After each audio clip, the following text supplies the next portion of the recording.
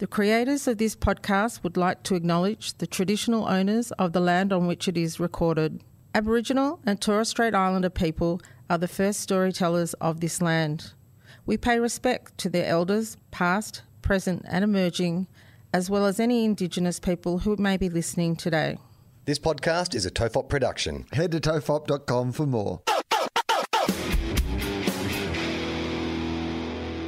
The following episode of TOFOP is rated MA for mature audiences. It may contain sexual references, time travel references, allegations of bin misconduct, and mild coarse language. TOFOP advises that this episode is not suitable for anyone under the age of 15 or anyone who thinks a comedy conversation between two old mates sounds like a terrible idea for a show. Minors must be accompanied by a parent or guardian. This is John Deek speaking.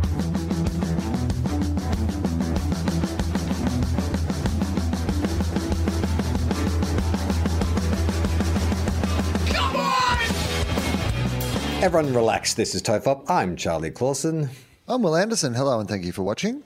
Will, I am relaxed, more relaxed than I was on Monday. People who are our Patreon supporters who might be watching this podcast in full HD video. Hello. That I'm relatively clean shaven. I've got quite a clean look. So in town where I live. And I've grown a little bit of a beard just to even it out. I've grown what Charlie would grow in a day. I sent Will 3 weeks.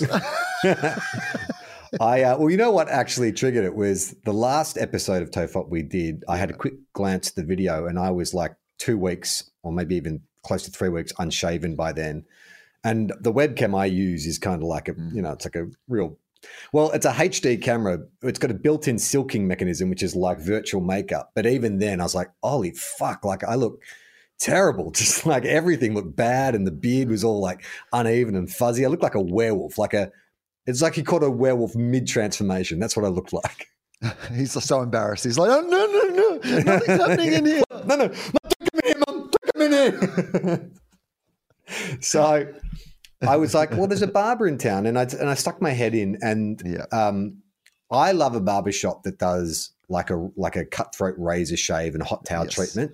Uh-huh. There's a very few ways that men, especially masculine men like me, can pamper themselves. Yeah. Like, sometimes your wife or your girlfriend or whatever will go Sometimes you're just a manly man who likes to be pampered. I just want to get pampered occasionally. And there's not a lot I can do. I tried getting my nails done once. It sucked. Didn't enjoy it. Tried to get a pedicure. Very uncomfortable. But this I feel very like, I like getting shaved. I like it when they take it all off. They put the hot towel on and just sit there and you've got at least like a minute just to sort of feel that piping hot steam just open up your pores. I cannot think of anything, just for the record, more unpleasant than what you're describing. Oh, really? I don't like a clean shave. Won't do a clean shave even myself. I always just do beard trimmer. And I just don't like the idea of like somebody having a knife that close to my throat, regardless of their level of professionalism.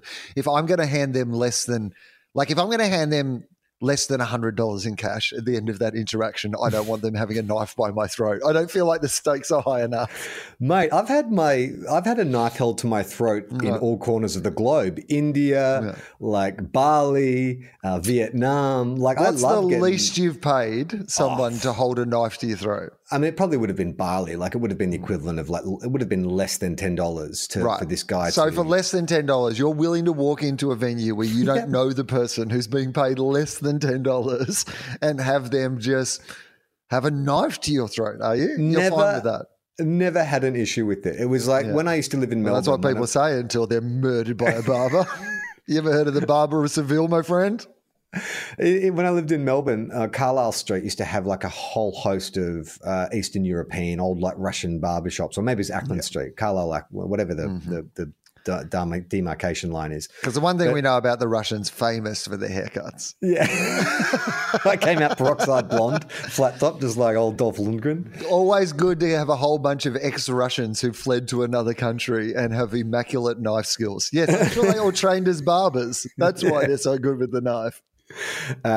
So I saw this barbershop. They did the cutthroat razor in the hot towel. I was like, okay, well, I'm going to spoil myself. And I'm going to get a clean. I just want to get a clean. And the thing about me and shaving is because I am quite hirsute from here to here. And when I shave myself, like, when I'm on TV and stuff, there's sometimes a requirement to be clean shaven, and it fucking sucks. Like, I'll use whatever. Because you have to shave between scenes often because your hair grows so fast on your face. But it's more that those those Mach 3 whatever Gillette blades.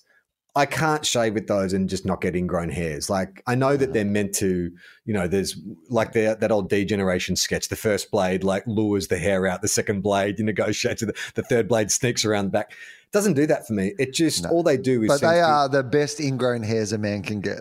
Let's not forget that. They just fold the hairs back into my face. So I'm clean shaven for a day, and then for the next like 6 days, I've just got like spots all over my face and neck. Firstly, this just proves that your hair is coward. Like, as soon as it sees a blade, it retreats back inside. Keep charging out, my friend. It's like, no, thank you. That's bullshit. My hair is the toughest mofo going around. It's not going to fight 3 blades on one, but you go 1 blade with my hair, it'll take them on. So, and the thing about like cutthroat razor shave is you don't get the ingrowns because it's all moving in one direction, and it's just like, because it's so sharp and so meticulous as it scrapes down your neck and skin. It just sharp and beards those meticulous. hairs. From this practitioner who's been paid less than $10 an hour. Sharp and meticulous. The one thing that we can always rely on for less than $10 an hour, meticulous execution. So the way the barbershop in town operates, it's old school. You can't book. It's just walk-ins only. You got to write your name literally on a chalkboard, and then just either, you can leave, but if you run the risk, if you don't get your timing right and you come back and someone's jumped you, bad luck. It's not like you can say, hey mate, that's my name. If you've missed your spot, you've missed your spot. So I went in, wrote my name down, came home, had a shower, went back, and like I completely miscalculated. 2 dudes had jumped the list. So all right, I'll sit around. So I waited about half an hour while these 2 guys got their trims. And then it was my turn. And so I sat in the dude's chair, and it's like, hey buddy, so what can I do for you? And I said, just want to get the razor shave with a hot towel. And he's like, okay, cool. And he's like, I'm not going to do the cutthroat razor. I'm going to do the foil on you. And I was like, well, hang on. What do you mean foil? You mean like an electric razor? And he's like, yeah. And I said, no. I mean, that's not what I want. He's like, no, it'll get really close to your skin. And so it'll be really smooth. It's like, home. Yeah, exactly. Mate, and I can't stand those foil shavers. This is not going to be another shaver episode, but let me just. Why not? Let's briefly touch on. I have very sensitive skin for a very macho dude who's very astute from there to here. Very macho, but just in that bit. I'm so sensitive. My skin is so sensitive. It can't take like that much friction. It can't take. So I said to the guy, look, no. I said, I don't want I could do an electric razor shave at home. I want the full old school deadwood cutthroat razor and hot towel. That's what I'm here for, mate. Treatment. I didn't put my name on a chalkboard for an electric razor. Exactly. This is meant to be an old school experience, and then the dude brought out like a modern razor. No, thank you. That's not what you're here for. It's like, the Rolling Stones are touring again, and it's actually just a CD. It's like, wait a minute, this is not the real thing. Man, I could just play this at home. Well, I couldn't actually because I don't have a CD player. So I said to him, no, I cut the razor. I said, look, if it's an issue, it's fine. I can just book another day. And he's like, oh, no. Then he's gone. I've just been drinking. I've just been drinking a lot. My hand's really shaky today. He said, no, really? He said, I haven't had lunch, so I'm a bit, and I'm like, oh, okay. I said, it's fine. I said, don't worry about it. I said, it's not that important. I'll come back another day. And he's like, no. I'm like, no. And he's like, no. And I'm like, no, I'll push through it. I'll push through my shakes. So he's like, no, it'll be fine. So I'm like, okay. And so then the process. I haven't had lunch and I haven't had a drink for about 12 hours and the detox is starting to kick in. So I'm like, okay, look, fuck it. He's a professional and what are you basing the idea that he's a professional on? He works in a barbershop. He's the guy who has a chalkboard and an electric razor is what I've heard. I am a professional based on that. There's a chalkboard out the back of my house and I have an electric razor. Well, do you want to trim my beard? Well, I could with an electric razor. I'm not putting a knife anywhere near your throat. So And I do like the process of like, you know, they work up the old school lather with the old school brush and they paint up your face and stuff like that. Well, you know what was funny is he actually gave me a bit of a trim. He trimmed the beard off with like clippers to begin with. Good. And it got to the end of that and I was like, oh, I'm actually quite okay with this look. But then I was like, well, I've committed. So let's go on the whole hog. Shakes the clowns. Shakes the clown. His knife out. So he gets the old lather brush going and he, you know, paints up the old beardy area and stuff. And then he even gets out like the leather, it's called a strop, the leather strap to sharpen. And I'm like, fing. And I'm like, oh, this dude, like, you know, he takes it serious. So that's how I know he's a professional. He knows how to sharpen a cutthroat razor on a strop. Okay. Yeah. All right.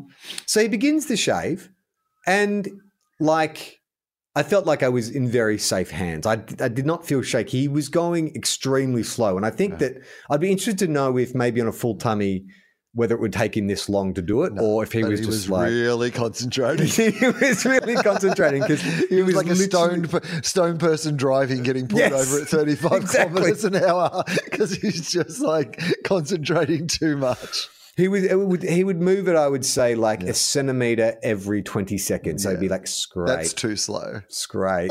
It was. Because I literally had a meeting on at 3 and I'd gone to the barber's at like 1:45 thinking, oh, I'll be home in plenty of time. Fine. Maybe that's half an hour. Of the barber, in and out. But I'm like, oh, shit, I'm going to be late. So then like, he's when he gets about like halfway through, I'm feeling relaxed. I'm enjoying it. This is the thing, like I said, that, you know, men don't get pampered. Like I just sit back and feel the smooth, that blade against my skin. It's relaxing. The sound of the fishing. It's like Wolverine is slowly behind you, just like chopping you up. Mm-hmm. But then it's around about 3 o'clock. And so the schools start getting out, the local primary schools. And I guess that this barber, because, you know, it's a small town, and, you know, in small towns, everyone kind of knows each other. And I guess it must be a bit of a tradition that when the kids get out of school, the primary school kids, they come past the barber shop and they're like, hey, you know, blah, blah, blah, and they have a bit of banter, you know, because he's the barber. I can't remember what his name is. But, you know, he's the barber. And so the kids have a bit of banter. So I'm sitting there relaxing with my eyes closed and I hear like a group of kids, like you hear a footy getting bounced and stuff. And, you know, they're standing outside the barber shop and they're having a chat and he's having a chat. How was school today, kids? Oh, yeah, you know, blah, blah, blah. And then there's like sort of this like silence. And one of the kids goes, oh, that looks pretty smooth. Oh, my God. And I've got my eyes closed. I'm like, I'll just ignore it. And like then I hear like the little like pad of footsteps. And then then at the same voice, but louder this time because he's close to my ear. Oh, real smooth. Oh it's like clearly some like 8-year-old has like come for a closer look at me getting a shave. Some 8-year-old or some demon spawned from hell. Like it sounds creepy as fuck. Like if I had like a guy with I'd be like, use that knife to slit that tiny demon's throat. Just grab the blade out of the barber's hand. Dead 8-year-old. Your Honour, you don't understand. It was incredibly creepy. It was a creepy thing for an adult to say. It's even creepier when it comes out of a kid's mouth. Your Honour, firstly, I'd like to say this. Do you know that for men, it's hard to get pampered? It's real hard. So that's why I look like this. But all this discussion about like trimming beards and, you know. Do you know what I love? Can I just say this though? Like honestly, so how long is it since you've had that shave? Like how many days is it now? It'll be a week tomorrow. Okay. So I think I'm 2 weeks. It's 2 weeks since I did my show, I think. Right. So, I had a shave that day and I haven't had a shave since. So 2 weeks and I reckon you'll catch me in a day, I reckon. I had a fair head start. I will lap you. By this time next week, you'll be lapped. I'll be so hairy. Yes, but all this talk, Will, about facial hair and stuff, that leads me to some more correspondence we've had around Top Gun Maverick, which people seem unwilling to accept the fact that I have a different view to them. I like it. The internet's back, baby. The internet's back to what it's meant to be doing, having heated discussions about movies. I just didn't understand that this was the hill that people were willing to die on. Like, did you mention it, or did I imagine this, that you never really had much like affection for Top Gun? Like, you do not. I may have said that to you because that is absolutely true. Okay. I certainly said it to Justin Hamilton on Fofop, which is the original movie. I love bits of. There's some good airplane stuff. Although after a while, I'm like, yeah, it's just more aeroplane stuff. And there's like obviously some iconic scenes and some iconic lines. You know, I feel the need for speed and all the, you know, the you've lost that loving feeling. And like, you know, I have those moments, but I remember rewatching it a couple of years ago and thinking, ooh, it's a lot of boring bits between those iconic moments. Like that's really so yeah, I don't love, and I have not seen this film.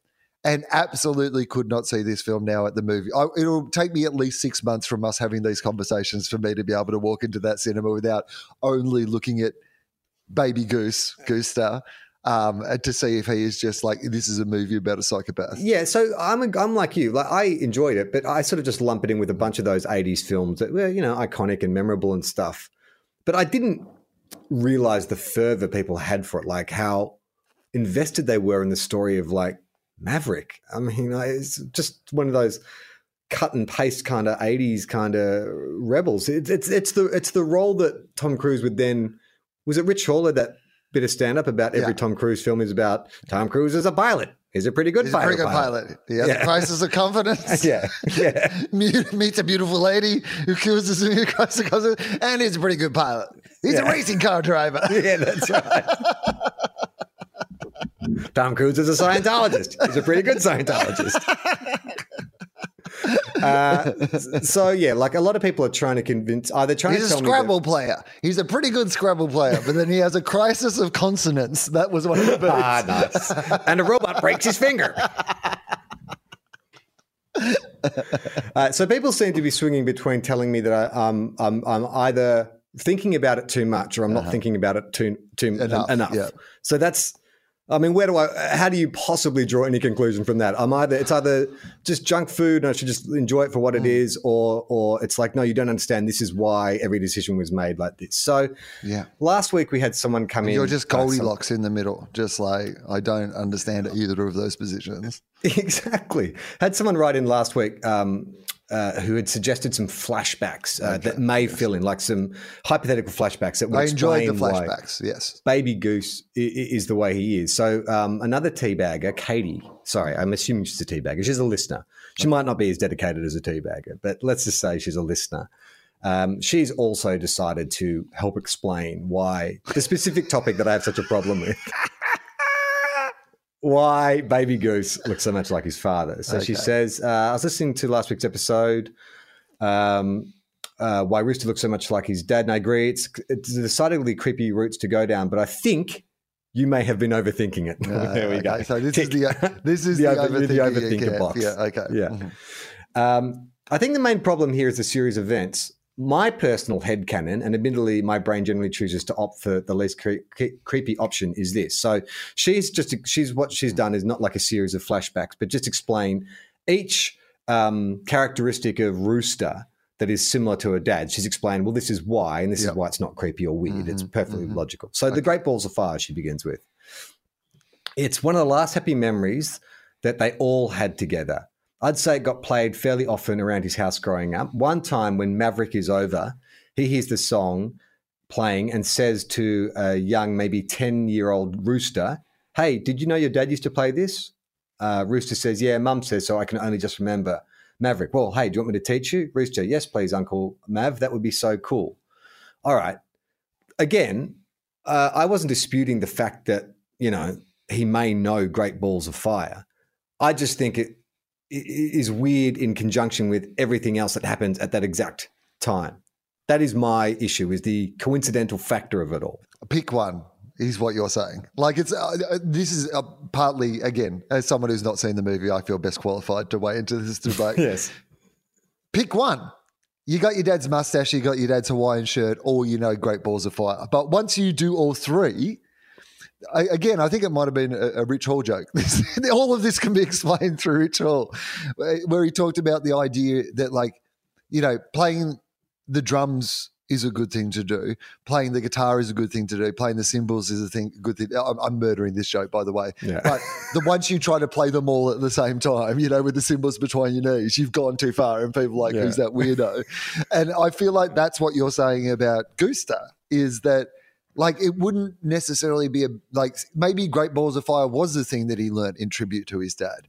But the fact that he's recreating every iconic moment of his dad's life is the problem, right? Have you seen, I can't remember, Robin Williams' daughter is on Twitter. I think her name is Zelda, perhaps. Mm-hmm. And about 6 months ago, someone posted this video. It was like a teaser reel for a potential Robin Williams biopic. And it was a scene, and it was this young actor doing an amazing Robin Williams. And it was amazing, but everyone sent it to this girl who'd lost her father in tragic circumstances and was like, isn't this incredible? This guy is a spitting image of your father. And she was like, hey, look, first of all, that actor's amazing. Wonderful job. Fantastic. Second of all, can you please stop sending me this? Yeah. It's highly distressing. Of my late dead dad, who's not my dead dad. Just a guy doing an impression of my dead dad. Like, fine that it exists. Yep. That it's out there in the world, but don't tag me in on it. Like, I have a different relationship to that person than you do. Yeah. And so the idea that Goose is cosplaying, like, or even if Goose, let's pretend for a second that Goose was real. Like, Goose was a real person, and then this film gets made. Like, it would feel the same level of creepiness. It's like, oh, so that's not Goose. It's just a guy pretending to be Goose. I don't get it. Like, it's weird. All right. So that's point one. Okay. Point two, Rooster gets his call sign. While the obvious explanation is his father was Goose, well, that's not obvious because he should be Gosling, as we've discussed in two previous Rooster episodes. has nothing to do with Goose. And yes, that may have been a contributing factor. Other prevalent theories about his cockiness, well, according to some people on Tumblr. Yes, Tumblr is still alive and well. I've heard you wonder about this a few times, but rest assured, we seem to be an island of relative peace and harmony in this in these trying times. Okay, so according to Top Gun Maverick on Tumblr, it's because he's cocky. Yeah, look, of course. That's him being called Rooster is the least of my issues. That is fine. A call sign can be whatever the fuck you want. They're both birds, not a big deal. I would have let that one slide. If it hadn't been for everything else, Goose's son's call sign is Rooster, totally fine. I don't have a problem with that. Do you? No. In fact, I think that's the one departure that, to me, if they'd use that style of departure for all these other key moments, then I think, so you've taken something that is similar enough but put a twist on it. Like, it isn't Gosling. It isn't Son of Goose. Like, it's something that, like, is reminiscent of the original character in that Goose and Rooster they're both birds and they both sound like a little bit similar, but they're not actually related in any way. So it's a new take on an old idea, whereas him doing Great Balls of Fire is not a new take on an old idea. It's the same idea. You know what I was just thinking is a perfect example of how this is done well is you think of Creed, right? So I do. Funnily enough, Justin Hamilton and I, in the latest FOFOP that I recorded an hour ago and that everybody will hear this week, have had a giant conversation about Creed. So that is just hilarious. In relation to Top Gun? No, it wasn't even in relation to Top Gun. Just incidentally was a conversation about Creed. So hive mind. But Creed, so you've got Adonis Creed, who's a son of Apollo Creed. And there's obviously like tension there, you know, with Rocky because Rocky didn't throw in the towel. So it's the same, almost the same kind of setup. But the way that they bring that character in, he doesn't talk like his dad. He wears the same shorts at one point, which would be the equivalent of the Hawaiian shirt. But he's not Apollo Creed. And he also lost his dad when he was very young. Like, do you know what I mean? Like that to me is a more interesting, better way. That's still a blockbuster. Yeah, and still that's still a spectacle film. Still ends up doing the job that his dad did, which is what everybody wants to see with young Goose. Like, I understand that we don't want to see Goose to go to, like, you know, go and get an MBA or something. Like, I understand. That's like Rooster the accountant. Yeah. Like, I get that. Top tax. You know, I get that. That's not the movie we'll want to see. We want to get Rooster in here somehow. But you're absolutely right. That idea of eventually, I know that I assume there is some element of this in the movie, by the way, eventually reconciling your relationship with your dad and accepting, like, you know, but it feels like that works best to me when you've fought the whole time about how different you are and then eventually you come to accept some of, the things you have in common. Whereas it feels like he's rolled in looking like he's in Weekend at Bernie's with a mustache and an Hawaiian shirt. But even then, like, you're right. So he works to a point where it's almost like taking on the Stars and Stripe boxes. Yeah. That is symbolic of his like ascension. But his personality is still starkly different to that of his dad's. His dad was this kind of like, Muhammad Ali kind of ripoff, where he is a more kind of dark, tortured, angry young man, who has to sort of like grow up. They don't do that. Like Rooster just arrives fully formed as his dad. As his dad. As his dad. And sure, maybe there is a backstory like last week's listener suggested where he was listening to Limp Bizkit and shit, in his teens and was very troubled.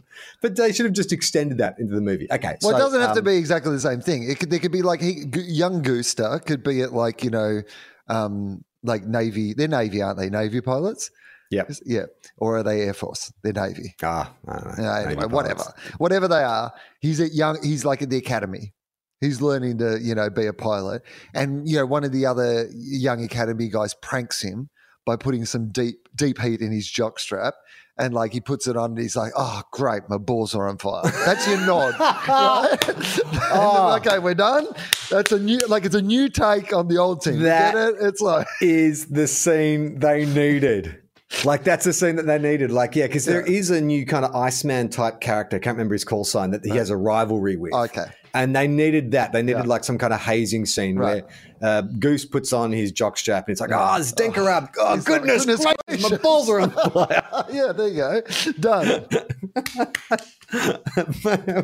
Will and Charlie push back from the writer's room table. All right, fellas, is it lunch? You guys are fired. Both of us slamming heads in front of us. Push back. There we go, guys. Tom Cruise's producer kicks us out of the room. How did these guys even get in? Okay, so she continues. The Hawaiian shirts. Hawaiian shirts, especially loose and unbuttoned to the midriff, have been pretty consistently popular since the 80s, especially in the last 5 years. I imagine he saw someone wearing and thought, hey, that would be a good look on me. Called up Meg Ryan and asked if she still had any of Dad's old shirts. No. Okay, that one, yeah, sure. That makes sense to me. No. I Really? reckon the Hawaiian shirt's so iconic that there's no way it's just that it's popular. You're like, no. That's your dad's iconic look. Like you're putting that on. It's a big deal. It's not just that you saw someone else in a Hawaiian shirt and it looked good, because you've already seen your dad in a Hawaiian shirt in all the photos. Like previously, you've had time to decide whether you think a Hawaiian shirt looks good or not. All I would think is, that reminds me of my dad. So, no, I don't think it can be that incidental. I don't know about that. That's the one that I think I can live with the most, because What, Charlie, I do know. I think you are disqualified from this conversation having seen the movie. I, as someone who's not seen it. No, not even from like the world of Maverick, but just thinking about like when, as someone who had a father who died, you do kind of grab some things from their wardrobe. None of my dad's stuff like I ever wore, but there were some things that I hung on to for sentimental purposes or whatever. I imagine if you're, because sometimes you'll see family photos of. That's okay. I jest a little, of course. Like, the idea of having something that reminds you of a family member that you could actually wear, of course. I mean, it'll be amazing in about 10 years' time. You're going to see a bunch of kids wearing like Juggalo t-shirts because it's what their dad wore, in their old photos. I mean, hopefully many, many years from now, I think my dad will outlast me. But if my dad, ever dies, I'll just start wearing gumboots everywhere, just in tribute. It's like, we're still wearing gumboots, yeah. Okay, the mustache, which is what led us into this conversation. My guess, and this is, look, Katie, I really appreciate you writing in, and this is not a critique of your writing, but your rationale here. My guess is he was in the middle of shaving, caught sight of a photo of his dad. No. Already. No. That's like, so how often do you shave with a photo of your dad next to the mirror? No. Not a thing. Is that your shave-spiration? I mean, if you told someone that your dad's your shave-spiration, They'd be like, what? He was raised in a cult. We need to get him out. I just like it like this, like my dad. I want to look exact. But this is a good example of how weird it is. Because if he went into the barbers with a picture of his dad and said, could you please do it exactly the same as my dad? And it's exactly the same. And I'm not talking he has a mustache as well. It's the same mustache. Yeah. Like, as someone who frequently sports a mustache, like, it takes time and you've got to be very deliberate about shaping it into that way. Like, he modeled it after his father. It's not like he's trying I to wouldn't do even mind if they gone that option. Like, you see it, like he goes into the, like, if you could see him making these as conscious choices, right? Yeah. Like, even you don't even need a real backstory to it. Even if you just saw they were conscious choices, that you see this, like him going into a barber shop, literally with a picture of his dad, and walking out of a place with a Hawaiian shirt. You'd always be like, okay, for some reason he decided he was going to do that, and maybe that'll be revealed later on. Just the fact that he rocks up already looking like that is the. Well, I think what she said, she continues like, so he shaves with a photo of his dad, which is just like the most bizarre. Like, if that was a scene from Joaquin Phoenix's Joker film, I'd be like, oh, that's creepy. Isn't that a real peek into the mind of madness? Yeah. Right. Like, shaves with a photo of his fucking dead dad. Yeah. Like, is the dad talking to him? You know what you should do with that? Rooster, you know what you should do with that razor blade? Open up a barber shop and let some dickhead come in. And ask for a cutthroat razor shave and hot towel. Tell him you got shaky hands. If he still sticks around, you can cut his throat. He's asking for it. He's asking for it. Okay, so he shaves the photo of his dad and he says, you know what? I'll leave it on for a couple of days. Let it be a tribute. Mm-hmm. I mean, for a couple of days. You know, the classic couple of tributes of my dad. Is there anyone who has, if you've ever left sorry. If you've ever left a mustache on as a tribute to your father, write in and let us know. I'd be interested to know if there's one listener of ours who's ever paid tribute or homage to their father or grandfather with a mustache. And then a couple of days later, go on, that'll do, Dad. That'll do. I do remember, like, the first time in my early 20s when I tried, like, and this is back when mustaches weren't cool. I was like, I'm going to just leave a mustache on. And I was doing it in tribute of Lee Matthews. Right. Like, I wanted to have a really thick Lee Matthews type mustache. And my dad had a mustache. My dad was known for having a mustache. It was one of his defining features. Even then, in that instance, my tribute was not to my dead father. It was to Lee Matthews. Lee Matthews, the person that everyone hopes is player of the father. century. Lee Matthews. Okay. So then she backs up the tribute with, he gets a ton of compliments because for some inexplicable reasons, mustache is in it again and decides it'll be permanent from now on. I mean, fine, again, but like it's something. Do you think people get a ton of compliments on a mustache? No. Maybe Tom Selleck. I reckon he would have got a ton of compliments. I mean, I think some people get a ton Nerf of compliments. Hughes. Yeah. I mean, I think there are mustaches that people get compliments But that's on. I like, imagine with that 6 billion people on the planet, Will, only 2 we can think of. no, Hitler. I'm sure Hitler got a lot of positive feedback about his mustache. But I mean, who's going to fucking tell him it sucks? That's Who's what going to be the first one to say? I think overwhelmingly it would have been positive to Mein Führer when he debuted. Oh, no, his that looks great. So you're just going to leave just the lips bare? Yeah, amazing. Yeah, really cool. That's really definitely cool. I predict in about 50 years there's going to be the greatest basketball ever is going to copy that look. He'll be white, of course, the greatest basketball ever. Michael Jordan, very white, normal sounding Gentile. name. Okay. So then she brings all these elements and says, so the night it all comes together. Yeah. So he's at Top Gun. So this is the scene that's in the movie, which is, just to remind you, it's a pastiche of the original movie it's a pastiche of the scene in the original movie where they sing "You've Lost That Loving Feeling." So it's all the recruits arriving in uniform at a packed bar. The mood's jovial. Everyone's introducing themselves. This is my call sign. Blah blah blah. Baby Goose rocks up in his wine shirt, and at some point, Mav gets kicked out of the bar, looks in, and sees him playing Great Balls of Fire. So that's the scene. So Katie says he's at Top Gun, the last place his dad ever was.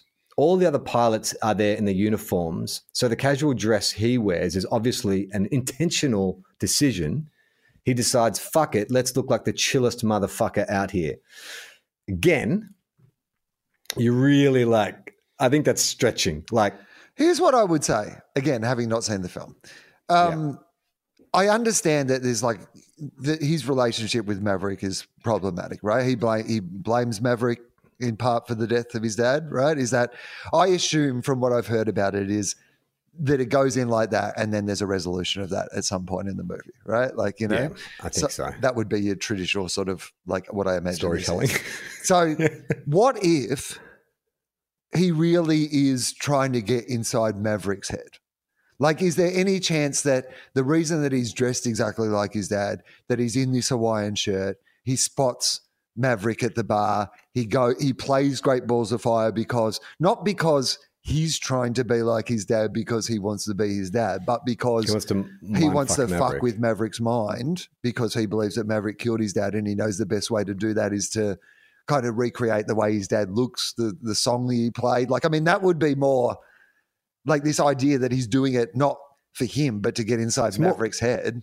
It's more interesting, makes him a completely unlikable character that he'd exploit the memory of his father in some petty... Well, he's doing it in service of his father in that he thinks that Maverick is responsible for the death of his father and he wants to break Maverick. Yeah, I guess. I think I find if they had made that choice, I would have enjoyed the film a lot more. It would have been much more interesting. This fucking kid is twisted. Yeah. Okay, so he decides he wants to, instead of wearing his uniform, he's going to look like the chillest motherfucker. Mm. He thinks, look, I've got the mission in the bag. Again, the cockiness coming into play. He's drinking, he's having fun, he's playing pool. Then he sees a piano, remembers his dad used to play Great Balls of Fire to liven a party up. Yeah. The note's a muscle memory at this point, and he's played it so often, he is full goose. Now she continues. My main point is this. Rooster isn't aware that he's goosing it up all over the place. To him, these are all separate, easily explainable occurrences. None of the people he hangs out with knows anything about Goose. His mum died however long ago, and she knew how to play the song on piano. His call sign is a tribute to his dad, which is not uncommon probably, and he wore a Hawaiian shirt once. I'm obviously going with the theory of the mustache as a recent addition, so it's not until we see the scene through Maverick's eyes we see how similar it all is, because maybe Maverick would have told him, but he hasn't spoken to him in ages. So maybe Maverick would have told him, but he hasn't spoken to him in ages. Okay, so she's saying Maverick because that's the other thing. Maverick at no point in the film goes, holy fuck. You're looking exactly like your dead dad. You look and dress exactly. I've got issues, but you've got a range of issues as well. I understand that this theory, and thank you for writing it in, by the way. I appreciate it. Thanks, Kate. But this is what you would call a perfect storm of coincidence if what she's describing is the case. Because you've done so much work on coincidentally this happened to get to the perfect storm of what we see and happens in this bar scene, which is essentially just fan service. This is the whole point, is that it's not about any of those things at all. It's about fan service, and they've done nothing to justify why that fan service is occurring. It's the mental gymnastics that people are telling me I have to get through. You either have to not, you've thought about it too much or not enough. Or not enough that I have to enjoy. And the other thing too is there have been some people who are like, oh, well, I loved it and it made me cry. And it's like, great. I'm not disregarding any of those reactions to it. No. It's just I am just surprised that you not liking it or doesn't enjoying aspects of it other people. Doesn't. Yes, correct. Yeah. Yeah, but people don't feel that way. Well, they feel personally attacked, I think. I mean, look, and also the other thing that people keep saying is, well, Charlie, it's made $1 billion. Yeah. And it's like, yeah, there's lots of shit stuff out there that makes a lot of money. I mean, also, by the way, this is the same podcast that got really angry when someone wrote a mean article about Point Break. We understand the hypocrisy. This is just for fun. This is just for fun and shits and gigs. All right, let's just we've got a bit of another long letter to get through, so I thought I would do that and then we can see if there's anything else before we get out of here. This is from Stephanie. Hey guys, I'm not a doctor, but I'm a psychotherapist who works with suicidal people, and you guys have definitely kept me laughing so I can keep them living. Counts. Thanks for being cool. Definitely, absolutely counts. Literally, probably the most literal definition of that slogan we've had in, right? I actually rocketed you above doctors. Well, I think it isn't like it feels doctory anyway to me, right? Has there ever been a sketch written about someone like describing that they have a psychotherapist and they're like, oh, that must be really good? No, you don't understand. Yeah, my therapist is a psycho. Dresses like his mother, dresses exactly like his dad. His dead dad. Wears Hawaiian shirts, plays Great Balls of Fire over and over and over.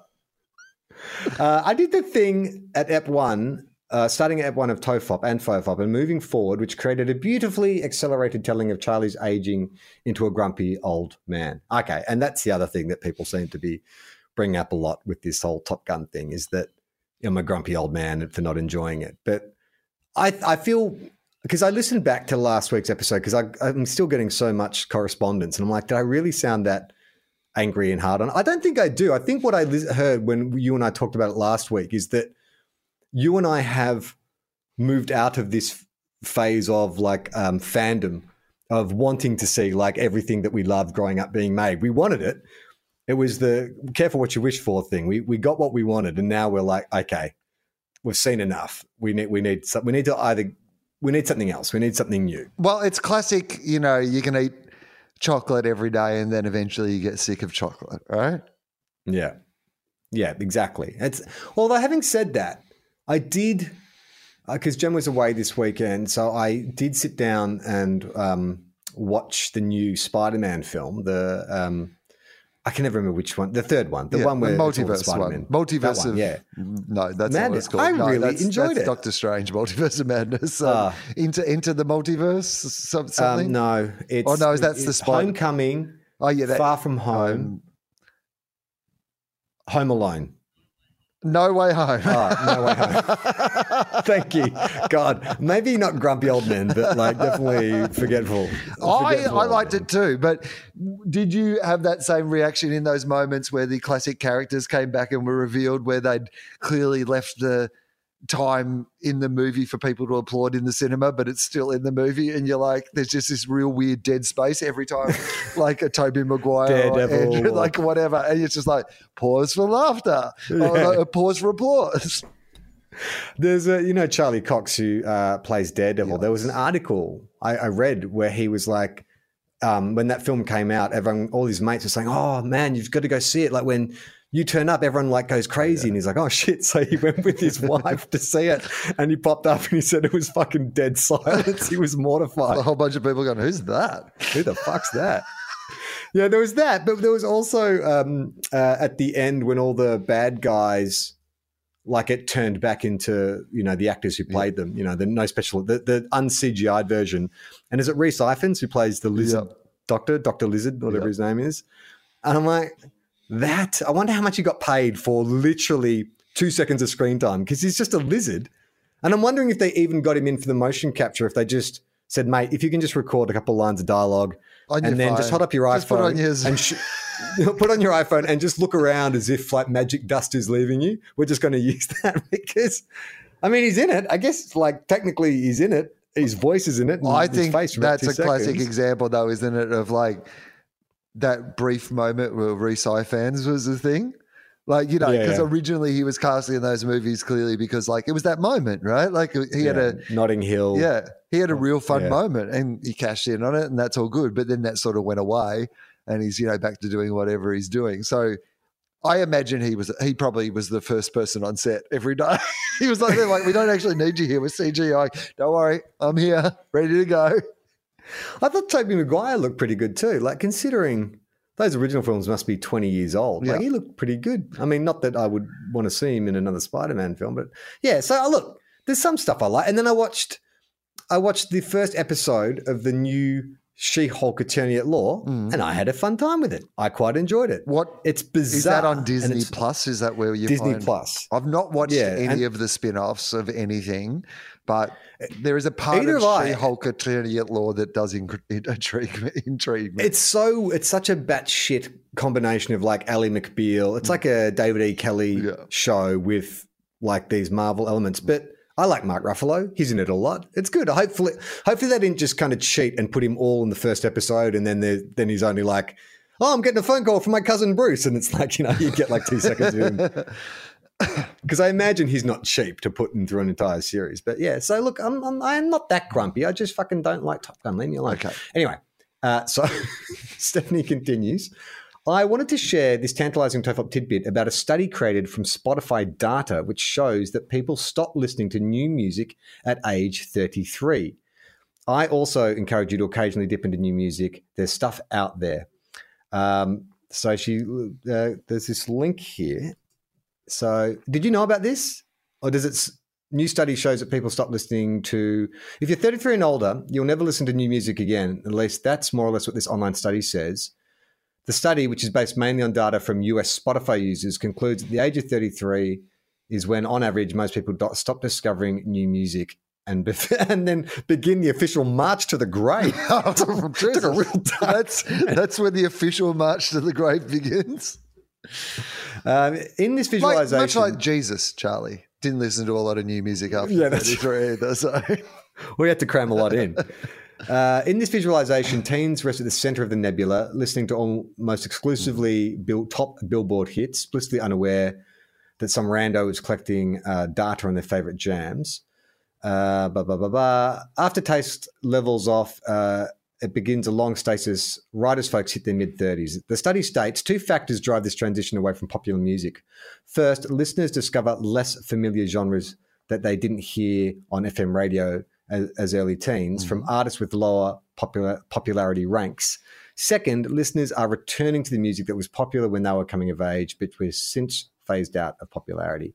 Yeah, none of that is particularly surprising to me. Yeah, well done, eggheads. Well done for doing that study. No, I mean, absolutely. Like music in particular, I think can be transformative, and it does not surprise me that the majority of like popular commercial radio stations these days are classic hit stations, you know, like things that remind people of their youth.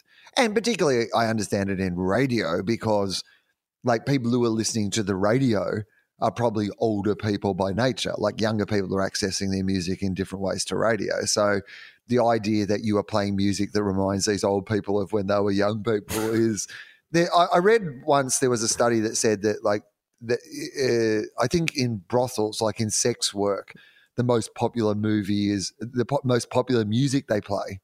They try to play music that reminds people of the era that they coming. Oh. Yes, I'm sorry, of coming. Yeah, no, it reminds people of the era where they were sort of, you know, like to take them back to their late teens, early 20s is kind of what you want to do because that then, you know. Makes you want to come. I guess it makes you want to come. Yeah, I guess it's about making people want to come quickly. So you're right. Yeah. It's funny. I had a funny moment. Iona, we were driving in the car the other day and I had forgotten my phone. So we couldn't normally, like, you know, we listen to music via like Spotify. So I'll say, hey, Siri, play, you know, Humpty Dumpty, or hey, Google, if we use the Home Assistant. And so we're listening to the radio and Iona's in the back and she's like, hey, Siri, play. And I'm like, oh, no, this isn't Siri. I said, this is the radio. And she's like, play Humpty Dumpty. And I'm like, oh, no, it doesn't play Humpty Dumpty. So the radio, it's like Siri or it's like Google, but it just plays music and you just listen to it and hopefully you hear a song you like. And she fucking looked at me like, what the fuck is this? Who would just listen to music that they don't want to on the off chance that they hear a song they might like? And I was like, yeah, you're right. We really have progressed as a society. I mean, the fact that she's growing up in a society, though, where her basic expectation is you can just say to the radio, like, I mean, imagine that. Like, we would have to listen to, like, endless hours of radio to hear that song that Casey you wanted to hear. Top 40, and then you'd have your finger hovering over the pause record button. And they'd speak over the start of it, and you'd be, like, devastated. And she just, like, speaks to a machine and gets what she wants. Exactly the song she wants. I also wanted to take this opportunity to lay out a few other thoughts I've had in the years I've been listening to you all. Oh, boy. I completely agree with the Will Anderson method of buying a bunch of what you like and sticking to it. I think, is that in terms of clothes? Mostly but clothes, yes. Yeah, but here's some nightmare fuel. In 1 year, my selected and coveted particular style of jeans, variety of dental floss, toothpaste, basic T-shirts, shoes, shampoo, and face wash were all discontinued. Yes. Oh, fuck. That's Yeah, that's an apocalypse of consumerism. I have a particular pair of pants that I have enjoyed for they were quite an expensive pair of pants when I bought them. But the wear that I have got out of these pants has far exceeded what I paid for them in the first place. And I have searched so desperately for, like, I've scoured the internet, like secondhand places. I don't care. I just want like another pair of these pants, and these pants do not exist anymore. I have a story about a beard trimmer. I'll tell you. The way Charlie's face lights up when he's talking about good donuts is everything. I love it. Very relatable. Yeah, you know what's funny is that a few months ago when I told that story about eating so many of those donuts in Melbourne that I made myself sick, I haven't really been able to go back to donuts. It scared me off. Like I'm sure I've had like a nibble of one here or there since then, but not in the way that I used to love them. It really interesting. Really fucked me up. I went to when I was in Melbourne doing my show a couple of weeks ago. Particularly on show day, I often probably terrible preparation for the show, but I crave sugar on show days. And so I was going for a walk in the morning, and I went to the Victoria Markets, and hot jam donuts, Victoria Markets. Well, so I didn't have a jam donut. I had like a Spanish style, like one of those, like, you know, churro. But it wasn't a churro. Like it was like a Spanish, maybe not Spanish, like, but some sort of like something in between a donut and like, I don't know what it was.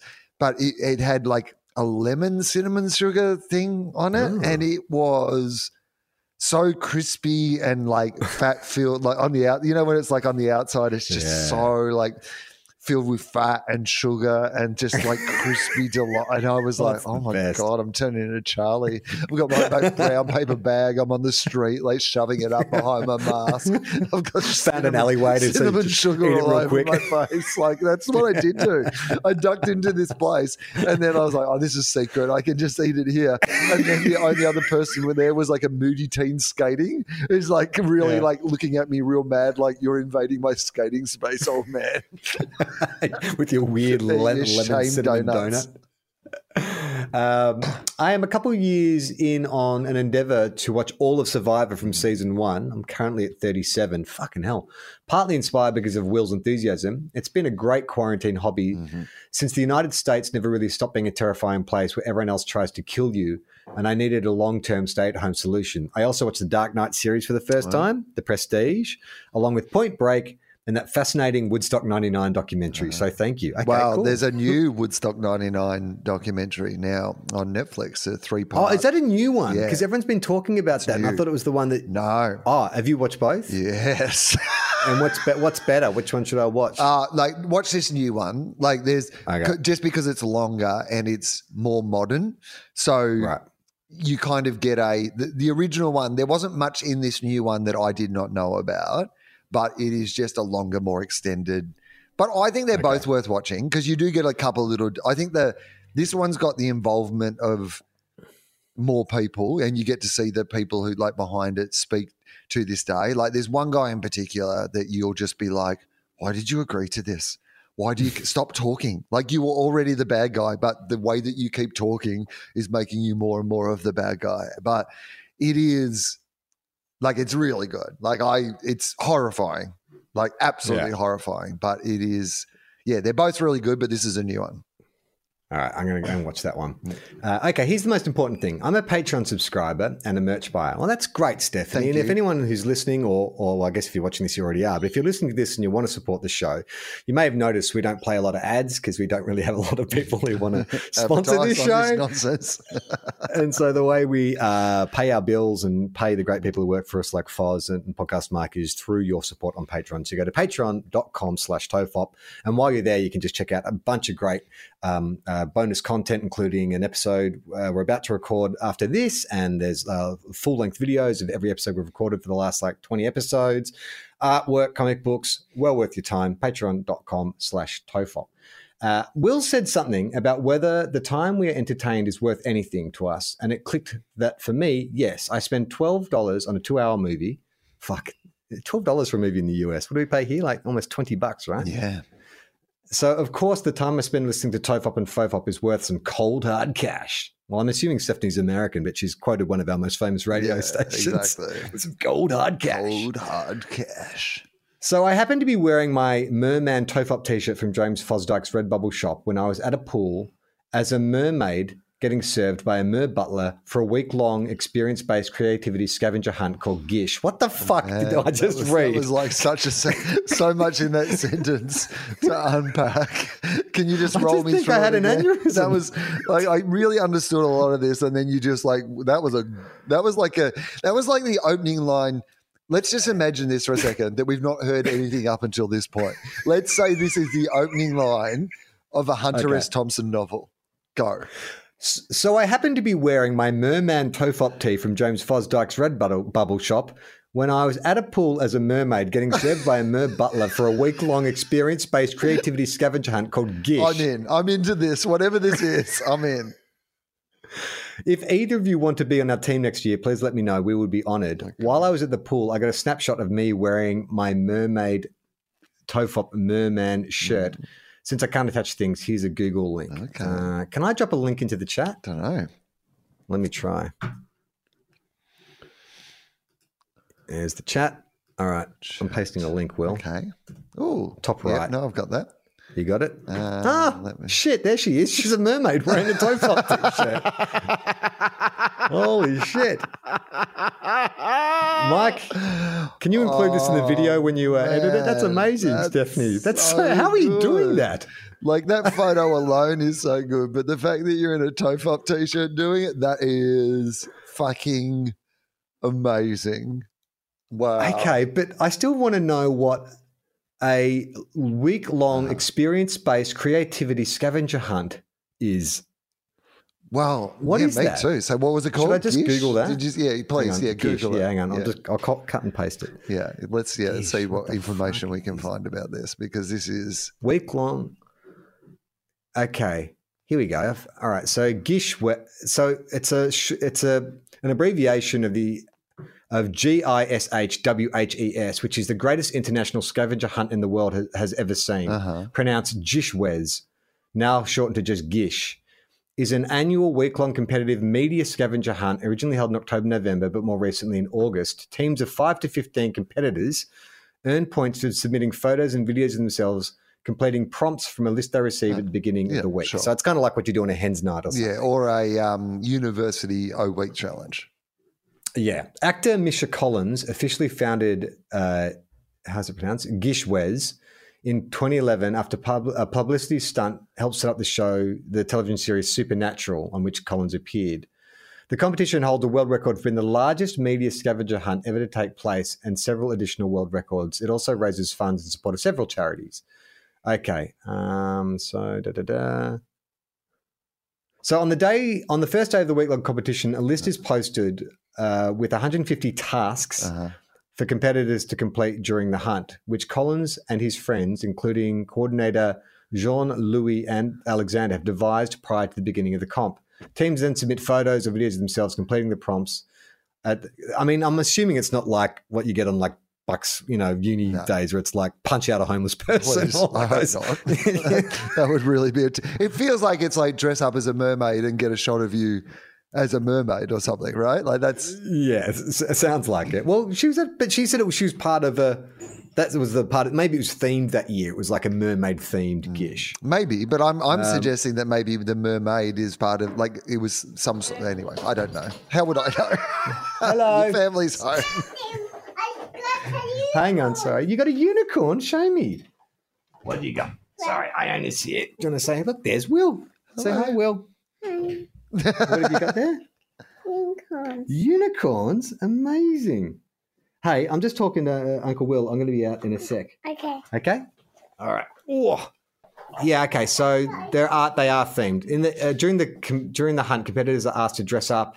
There's different things. One year it was I was going to say it's the DC character, The Flash. Okay. Well, but the character's not problematic. Just the actor is problematic. Did you see that he released a statement proper pronouns. Ezra released a statement saying, I'm really sorry, going through a really rough time. And I would just love to be in the Warner Brothers DC boardroom where they're like, we have spent $150 million on this film. Yeah. Do we reshoot? Can we get Michael Keaton back? How much are we going to have to pay for that? Or do we just try and weather the storm? Because look, I know that Hollywood has got a long history of just like raking over some real bad behavior of people, but this is some pretty serious stuff he's been charged with. Can they suggest that there was some, because it's like, isn't that this their multiverse movie, the Flashpoint, right? They're doing Flashpoint, which is their multiverse. Well, I think that was the idea was they're going to restart the DC EU. Yeah. Because I don't know if you've heard, Will, but the hierarchy of power is changing. Okay, so here's what I would say in relation to that. Is this not a good opportunity to kill off a key character?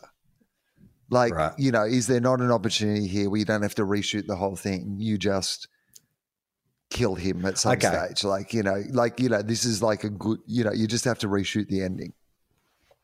Well, I think or he goes into another universe and you get I think someone less problematic pops out. Do you know what I mean? Like he goes on a little run and then suddenly just at the other end of it, like this other actor runs into shot and that's like... I honestly reckon they would have had that discussion. I mean, they pulled Eric Stoltz out of Back to the Future when it was 50% shot and replaced him. I'm sure this is a bigger deal. I imagine there's more footage of Ezra to swap out, but I reckon you could do that. And I think that if I was someone at one of my, that's what I would be pushing for.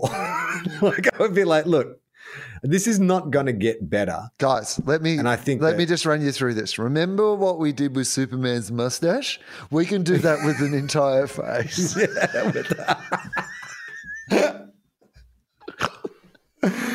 Okay, so Stephanie finishes up. I can't thank you enough for all the time and talk, which has kept me company, and I've kept myself handy jacked over the last couple of years. I've had you in my ears while I've gardened, tended to the bees, driven across the United States, made quilts, made meals, written clinical notes and academic papers, painted the house, shoveled the driveway, shopped for groceries, walked our pup, and so many other things grand and minuscule. I can't thank you enough, but I can keep being a Patreon subscriber, so I guess I'll do that. Great letter, Mermaid Steph. Thank you very much, Steph. Absolutely appreciate it. And that is TOEFOP for this week. We have another podcast called FOFOP, and I'm assuming Justin's on it because you kind of teased it a bit earlier. Justin Hamilton is on it. It is so funny. He pitches a new sequel in the Rocky world, a new movie. We have a conversation about Top Gun. We talk about A League of Their Own. It's a very fun, pop heavy. Yeah, it's a very fun episode though. Lots of laughs. It's a really good one. And we have an AFL podcast called Two Guys, One Cup. It's getting towards final times. Things are getting spicy. Today, will find out if the Bulldogs are playing finals or not. But even if they're not, it's still a good show to listen to. A lot like this with some slight references to Aussie rules. Yeah, it's funny. It's a funny show. It's like... And more clips. Yeah, it's got more clips. It sounds slightly more professional. I will say that. You can find that on the Listener app. Because it is. Exclusively. Oh, yeah. We actually have a production team. Level of no offense podcast, Mike. Yeah, no. But we have like a full production team behind us, whereas this one, it's just Will and I and tin cans and a length of string. Yeah. So, yes, that would be fantastic if you would have a listen to all those other shows. I'm Charlie Clausen. I'm Will Anderson.